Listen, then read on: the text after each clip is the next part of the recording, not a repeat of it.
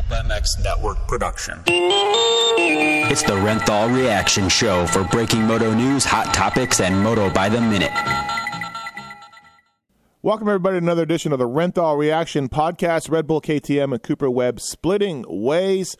I'm Steve Matthes, solo on this one. We are re-uploading what we did last night. Apologize for the audio issue we had, but let's get started. So thank you to the folks at Renthal.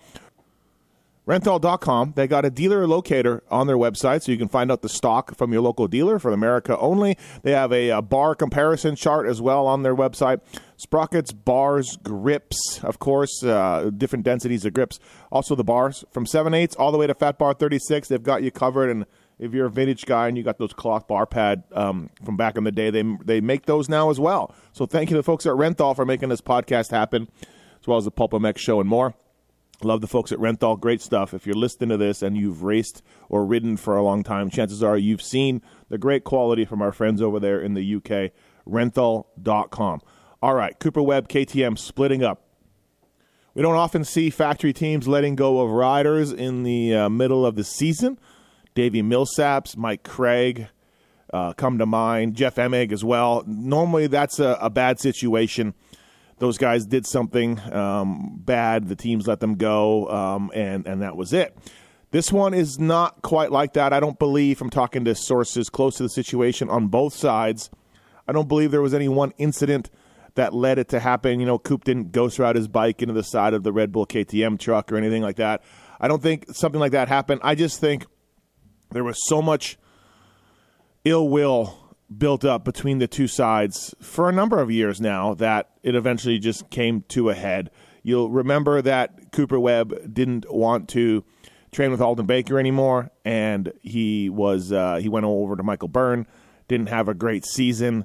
KTM made him go back to Alden Baker. He did talk to Baker. They hashed it out. They talked their differences out, and Coop went back there. You also remember Coop not a fan of the new bike, a lot stiffer chassis than it was before, couldn't quite turn it as well.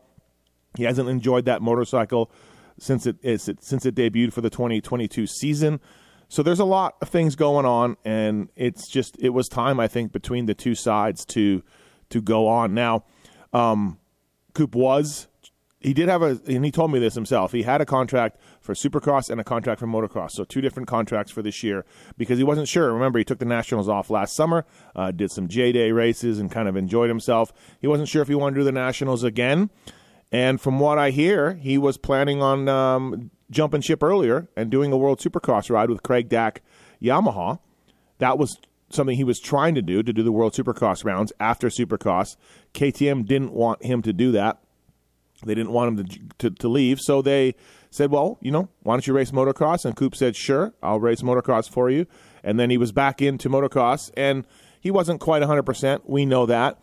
He was battling the motorcycle. We know that. He did bring some suspension of his own to Paula for the team to put on, and this is all agreed to, I guess, from what I hear.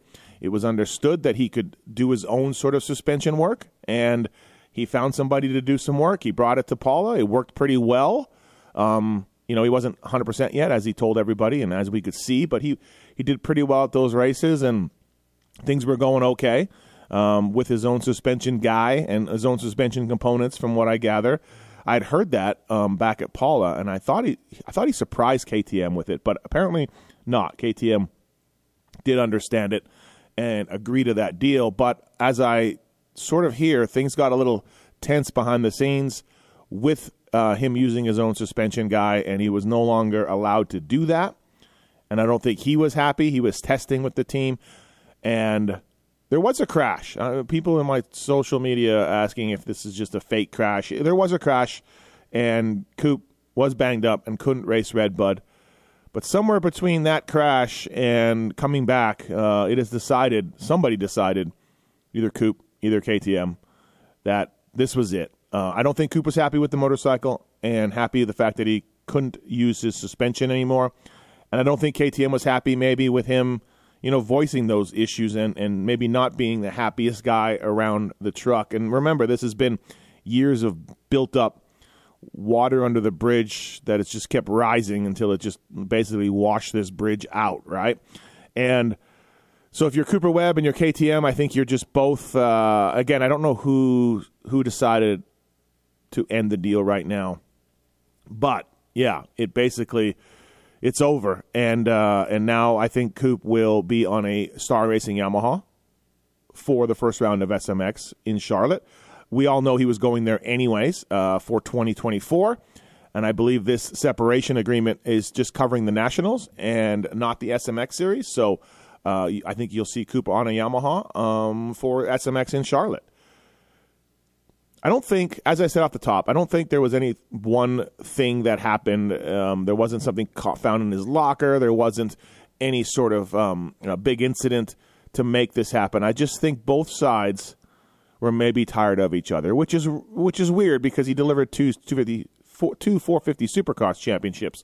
So, like, generally he's an all-timer for that OEM, right? I mean, he absolutely did perform great for that team over the years. But, yeah, it sometimes ends up like this. Everything ends at some point or another, right? And sometimes it's just a matter of how it ends.